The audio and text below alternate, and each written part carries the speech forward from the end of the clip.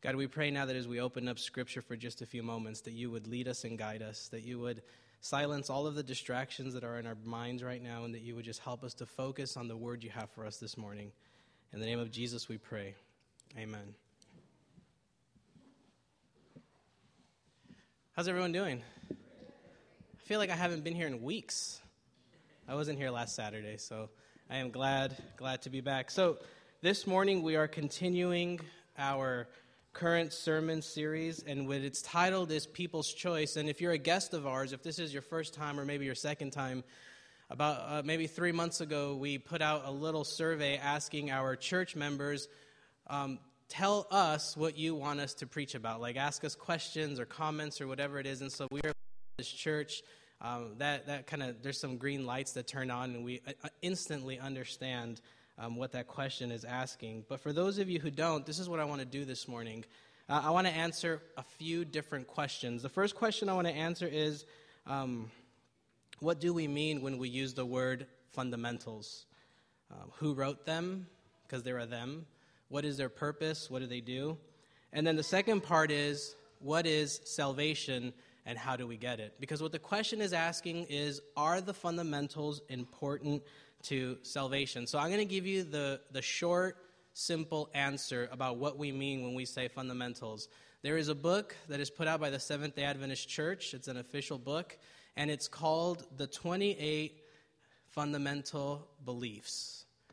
It says what Seventh-day Adventist believes, but it's 28, in essence, paragraphs that take all of our Seventh-day Adventist theology and they put them into paragraphs, and so there are 28 different beliefs or doctrines and paragraphs. And so that's the short answer.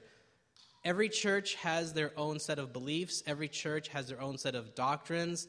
The Seventh-day Adventist Church what they have done is they have put this in a book. If you're tuning out because you're thinking, how boring is this? I promise you don't tune out. This will actually come together quite nicely in about minute 10. So what I want to do is I want to read from a couple of sentences from the book so we kind of understand, because there are some of you here who are Seventh-day Adventists but who aren't really familiar with this book, or if you are, it's just sitting on a shelf maybe somewhere at home or somewhere here in the church and you've never actually picked it up. It's quite a thick book. I don't know of anyone that has actually read it all the way through. So, okay, one person. Star on the chart. So let's get started. I want to fly through this first part because it is a little bit of reading. Just bear with me. I promise you. I wouldn't put you through this if it wasn't important. So here's what it says. Through the years, Seventh-day Adventists have been reluctant to formalize a creed in the usual sense of that term. However, from time to time, for practical purposes, we have found it necessary to summarize our beliefs in an organized structure. Makes sense, right? Well, here's what's important about this. It's important that it says that we have been reluctant to formalize a creed in its usual sense. We have not written this book to serve as a creed, a statement of beliefs in theological concreteness. Adventists have but one, that's supposed to say one creed, the Bible and the Bible alone. Amen. So here's what this is basically saying if you are our guest. The 28 fundamental beliefs is a systematic way of organizing in an ordered fashion what the church believes as a whole, what the church has accepted to be true from Scripture. But it is not our creed, and you're going to see why that's important. Our only creed, and by creed we mean the statements, the beliefs by which you and I choose to live our life. So that's a creed. It's what do you accept as truth. And we have made it clear that the Seventh-day Adventist Church accepts only the Bible and the Bible alone as our authoritative way to live life. Amen? That's good. It's important to understand that. And now I'm going to read to you a statement from J.N. Lungborough, 1861, in one of our Adventist publications. And this is what it says. The first step of apostasy is to set up or get up a creed. Now, the word apostasy is probably something you'll only ever hear in a church, But it's basically to turn away from a set of beliefs or to turn away from belief in God. So apostasy is to in essence, reject God. And so one of these giants of our Adventist faith, he says the first step to apostasy is to set up a creed, telling us what we shall believe. The second is to make that creed a test of fellowship. So in other words, if we have a creed, you have to accept everything that the creed says in order for you to be a part of what we call the fellowship or a part of the church or a recognized member. The third problem about a creed is to try members by that creed. So if we take all of these teachings, if this were a creed, then as the pastor or any one of us, I suppose, I could have a checklist and go through your life and say, whoa, you're not following this, this, and this. So what J.N. Lumborough says is, no, we don't do that. You can't do that. And then the fourth reason why a creed is bad is that it would help us to denounce as heretics those who do not believe that creed. So in essence, if you don't believe all of these 28 fundamental beliefs, we are going to denounce you as a heretic. And then the natural conclusion to that is that it would commence persecution against such people. So one of the pillars, one of the leaders in our church, he says, we don't have a creed except the Bible. And even then, it doesn't function like a typical creed because we believe in grace and we know that no one will ever live up to any standards that anybody sets. So if you're following along with me, the 28 fundamental beliefs are an organized way for the Seventh-day Adventist Church to set up our beliefs. 28 paragraphs, 28 different beliefs. But it is not a creed. We don't use it as a test of fellowship. We don't use it by which we measure how good of an Adventist you are or how bad of an Adventist you are. We don't have that list, okay? We don't do that because we are not going to check off this list of all the things you don't do and then call you a heretic because you don't accept fundamental number 11 or fundamental 16 or fundamental number 3. We don't do that. And it's important for us to understand because this is a topic that is of conversation that it seems always in the Seventh-day Adventist Church. So the 28 fundamental beliefs are our belief system, but they are not a creed. Further from the preface and introduction of this book, finally we have written this book recognizing that Christ-centered doctrine performs 3 obvious functions. First, it edifies the church. Second, it preserves the truth. And third, it communicates the gospel in all its richness. So what the Adventist Church has tried to do is to have these 28 fundamentals beliefs all center around the person and the work of Jesus, which is Jesus bestowing grace upon you so that you would have life and life everlasting. A couple more slides. The Seventh-day Adventists accept the Bible as their only creed and hold certain fundamental beliefs to be the teaching of the Holy Scripture. So our only basis, so there's a difference between something that's inspired. All of you can be inspired. I am inspired every time I stand up here and I write a sermon or we preach a sermon or we do a Bible study. That's inspired. That is God-breathed. God is continually breathing into us. So that's inspiration. But then there's something called authoritative or authority. What I say doesn't necessarily mean it's authoritative in how you live your life. So my voice should never be authoritative. The Bible and the Bible alone should be authoritative in your life. And that has always been the stance of the Seventh-day Adventist Church, the Bible and the Bible alone. I think this is the last slide on this. We have written this book with a deep conviction that all doctrines, when properly understood, center on Him, meaning Jesus, the way, the truth, and the life, and they are all extremely important. Amen? Are you following me so far? Because remember, the first question we're answering is what do we mean when we use the word fundamentals or fundamental beliefs? What is their purpose? Who wrote them? Who wrote them? There have been about 4 different groups of statements that have been made over the last 160 years, and each time they have to be voted by what is called like the General Conference and Business Meeting. It's just a boring way of saying there's a group of people that have to vote on this, and they all have to vote. And so it's a committee of people who have studied this, who have worked on this. It's some of our best scholars have been on this, and they have worked together to try to find language that everybody can agree on and make sense on. So what are they? There are beliefs. Who wrote them? Committees of people. What is their purpose? To try to help us to understand who God is and who we are in relation to God. So that's the first question, what we mean by fundamentals. Are you still tracking? All right. Now, let's get to what the Bible says about salvation. Well, actually, let me step back. There's a word I want to say before we get to the actual Bible, because I have a sense that whoever submitted this question, and I think others of us have this similar question, that the question really is more of, what if I don't fully accept the 28 fundamental beliefs? Or what if I don't fully live up to all of the beliefs of the Seventh-day Adventist Church? What if I have a problem with a few of them? What if I don't live up to all of the rules and regulations that we feel are being told to us through these beliefs? I think that's the real question, and I think that's a question all of us have to answer, because we all have a different criteria by which we determine whether we are a faithful follower of Christ or not a faithful follower of Christ. And I think what's important is that the real question that is being asked is, what if I don't accept it all? Does that mean that my salvation is in jeopardy? Is that a powerful question? What if I'm not a good Seventh-day Adventist? What if I'm a bad Adventist? What if I like to drink caffeinated coffee instead of decaf? What if I like to eat chicken because I don't really like the way soy meat tastes? What if my car is running out of gas and I have to get home and it happens to be the Sabbath and I have to make a choice whether I'm going to risk it or whether I stop and put gas? Does that make me a bad Adventist? Those are the questions.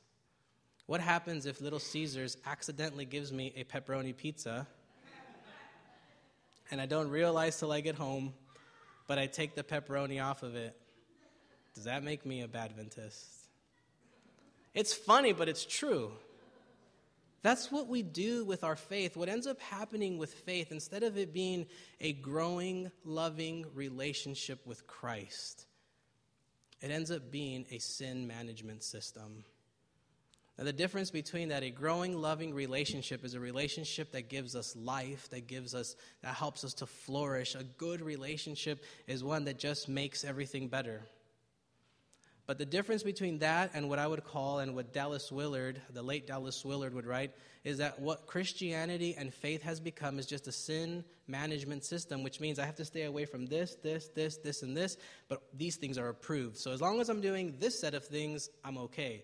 But the moment I start doing whatever these things are, then all of a sudden our salvation is in jeopardy. And that's what Christianity has become. And I think that over the years, we have lost this dynamic relationship with Christ. And I think what is important for us is to continually remember that whenever we come to Scripture, it is always pointing to Christ. It's not just about salvation. The Bible is clear that eternal life happens the moment that you have that relationship with Christ. The eternal now, that sense, that deepness of this eternal feeling is a part of what we experience now. And that's available to all of you. It's what Dominic just did a few minutes ago when he is baptized. The Bible says that as you are baptized in the water, you are buried in the death of Christ. And as you come out of the water, you are actually being resurrected into a new kind of life. A lot of you have been baptized. My question is, are you living into the newness that the life that God has created for you? So now let's look at what salvation is and how do we get it. In Romans chapter 5, it says, therefore, since we are justified by faith, or we are made right by our belief in Jesus, we have peace with God through our Lord Jesus Christ, through whom we have obtained access to this grace in which we stand, and we boast in our hope of sharing the glory of God. We are justified. We are made right. We are forgiven. All of your mistakes, all of your sins, all of the shame that you carry, there is no need to carry that because Jesus has forgiven you and he has justified you when you accept that Jesus is who he is. And it says that we have peace with God. So my question that I would ask you, and I'm not asking you to raise your hand, is how many of you feel like you are at peace with God? You guys have heard my story. You guys have heard that as a child, there was no peace. It was just a God of wrath. And I think in a lot of ways, when we try to justify, when we try to be better people, when we say things like, I'm just trying to be a better person or a better Christian, I just need to get rid of this sin and this sin, what we're trying to do is justify ourselves, but we have already been justified. And it is in the person of Jesus that peace has been given to us. And so now God as judge, the God who can judge you, is no longer judging you because there is peace that has been made. On Jesus' death on the cross and his resurrection, what we find is that we are made, in essence, new. We go back to this Garden of Eden experience where in essence, we're perfect in the eyes of God. How many of you have had children or have been in relationships and the other person or your kids, they're not perfect, but all you see in them is perfection? That's what love does. When you love somebody, you look past their imperfections and all you see is beauty and the fullness of life and perfection. That's how God sees you. God doesn't see you for how you see yourself in the mirror. God sees you, what he sees in you is Christ and Christ crucified, and you have been made whole. It's not just in the future. If the Bible was just about the future, then it wouldn't have anything to say for us today. But the truth is that the Bible has a ton of things to say for us about how we can experience the fullness of life here and now. In the midst of turmoil, in the midst of disease, in the midst of sickness, in the midst of trial, in the midst of temptation, in the midst of the most horrible thing that could ever happen to you, the Bible has something to say about how we can have peace. So, there's like 5 more verses. Are we still good? If this sounds like I'm repeating myself, it's because this is what salvation is, and this is what grace is. And I have a sense that I will be preaching the same sermon in some way or another for the rest of my life, because I have been called to preach the good news of salvation and the good news of Christ. So I hope, if I sound like a broken record, you'll understand why. The Bible says that for a while we were still weak, at the right time, Christ died for who? The people that have minimized their sins to a certain percentage of their lives? No. Does it say that Christ died for those who have it almost all together? Does it say that Christ died for Seventh-day Adventists? No, because we didn't exist until 160 years ago. No, it says that while we were still, another passage says that while we were still sinners, Christ died for you. I love that. That's a great message. I'm a sinner. That's a message we hear in rap songs all the time. I know. I don't listen to them. I just read about them.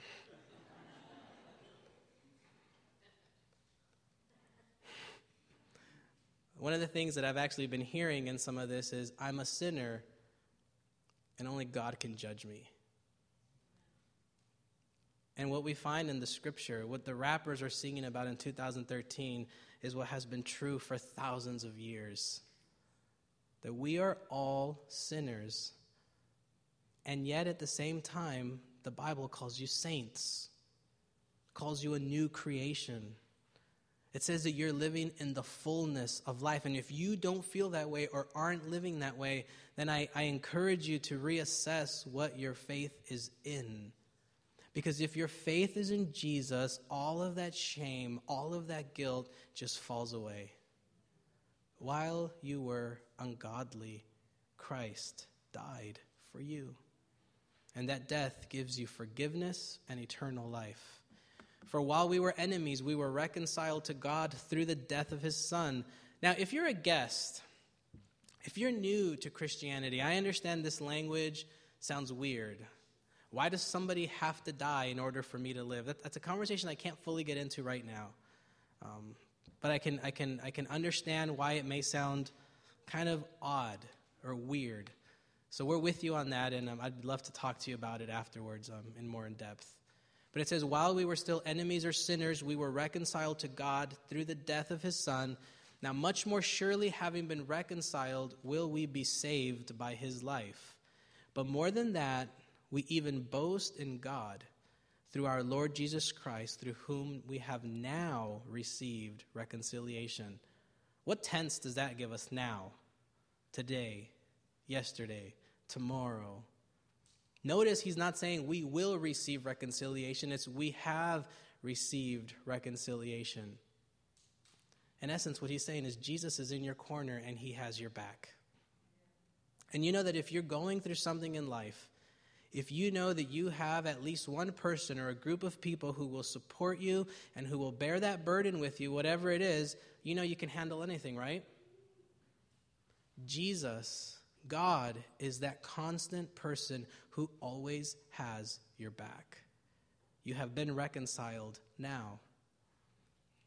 We ourselves, now this is Paul writing, okay? So he's saying we are Jews by birth and not Gentile sinners.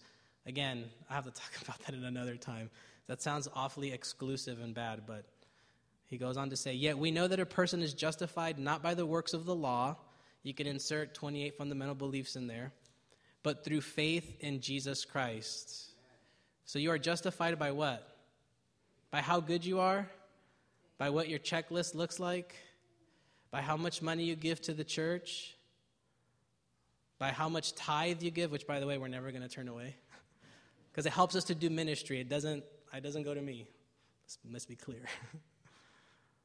No, it says that you are justified, not by the things that you do, not by the things that make you feel like a better Christian, but you are justified because of what Jesus has done. But whenever you try to be better so that you can somehow earn this salvation, what you're actually telling Jesus is that his sacrifice, his death, wasn't enough to cover your sins. I don't know about you, but I don't want to tell that to Jesus. I don't know what it's like to lose somebody that is close to you as in death. But I can only imagine what it would feel like for a father to lose his firstborn or his son or daughter. That is the cost that God was willing to pay, that you might live in the fullness of life. That was costly to God. So whenever you try to somehow become a better Christian or a better Seventh-day Adventist, make sure you're doing it out of love and thanksgiving, rather than so you can feel like you deserve to be saved. And we have come to believe in Jesus Christ so that we might be justified by faith in Christ, not by doing the works of the law, because no one will be justified by the works of the law. Thank God for that. I wish they had exclamation points in the first century, because I would put like 20 of them. Thank God, I am not going to be saved by how good I can be. Because then we're all in trouble. Grace is free. It's like winning the lottery, kind of. Because it wasn't by chance. But it's like you win something that you don't necessarily deserve or have earned.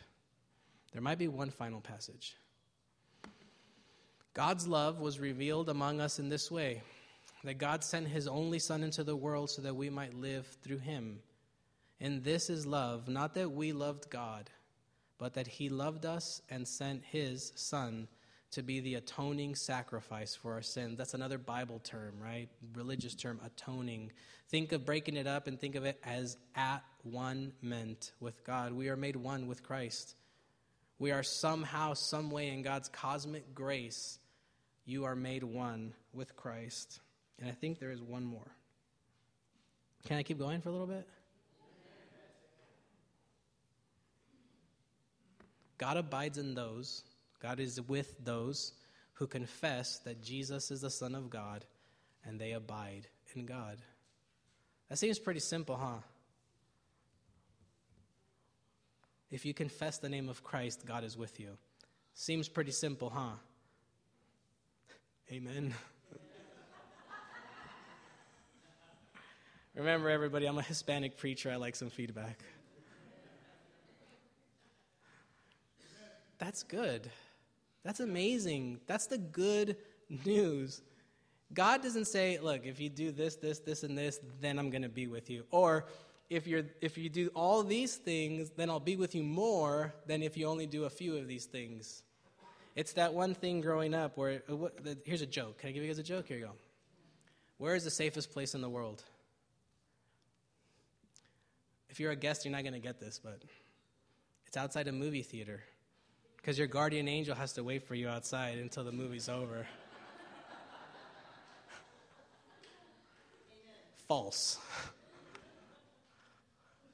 I don't think it works like that. I've been in a movie theater when there was a big earthquake, and I'm still here. Just understand what I'm saying. Don't read too much into it. I don't want to get emails later. Bad pastor. It was a nature movie. I don't know.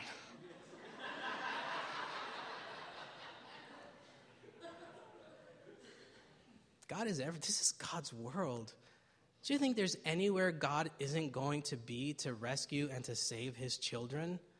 It's in the Bible that if the shepherd has 99 sheep and one goes missing, what does the shepherd do? He goes and seeks out the one that is lost, and he will dig it out of a ditch, even on the Sabbath, so that that one person will be saved. I don't think God has any rules as to where he will and won't go.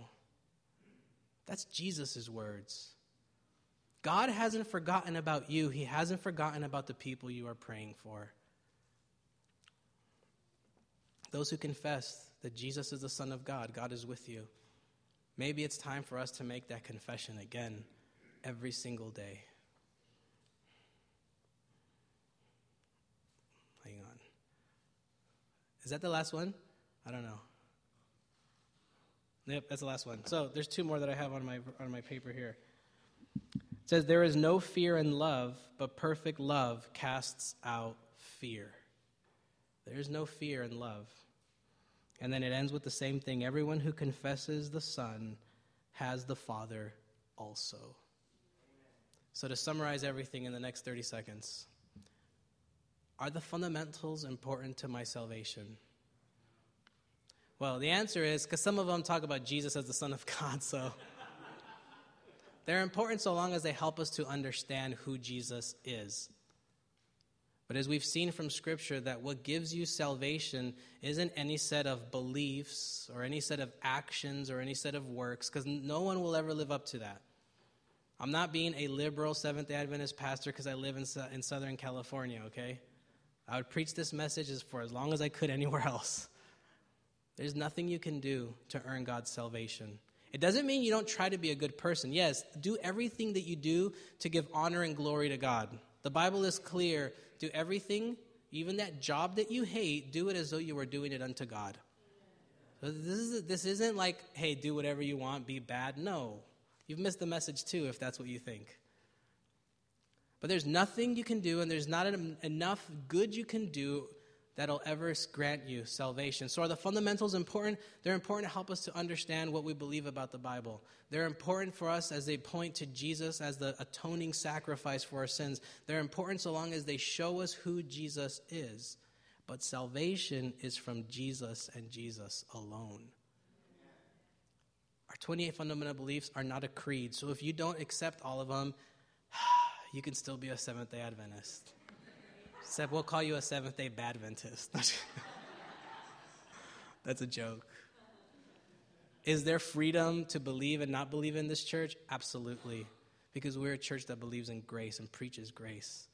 And if that's true, then we welcome anyone and everyone, no matter what walk of life, no matter what they believe, no matter how they look, no matter anything, they are welcome in this place of worship, because in heaven, everyone will be welcome. And we are all the same, even me. I'm not higher on the totem pole of holiness.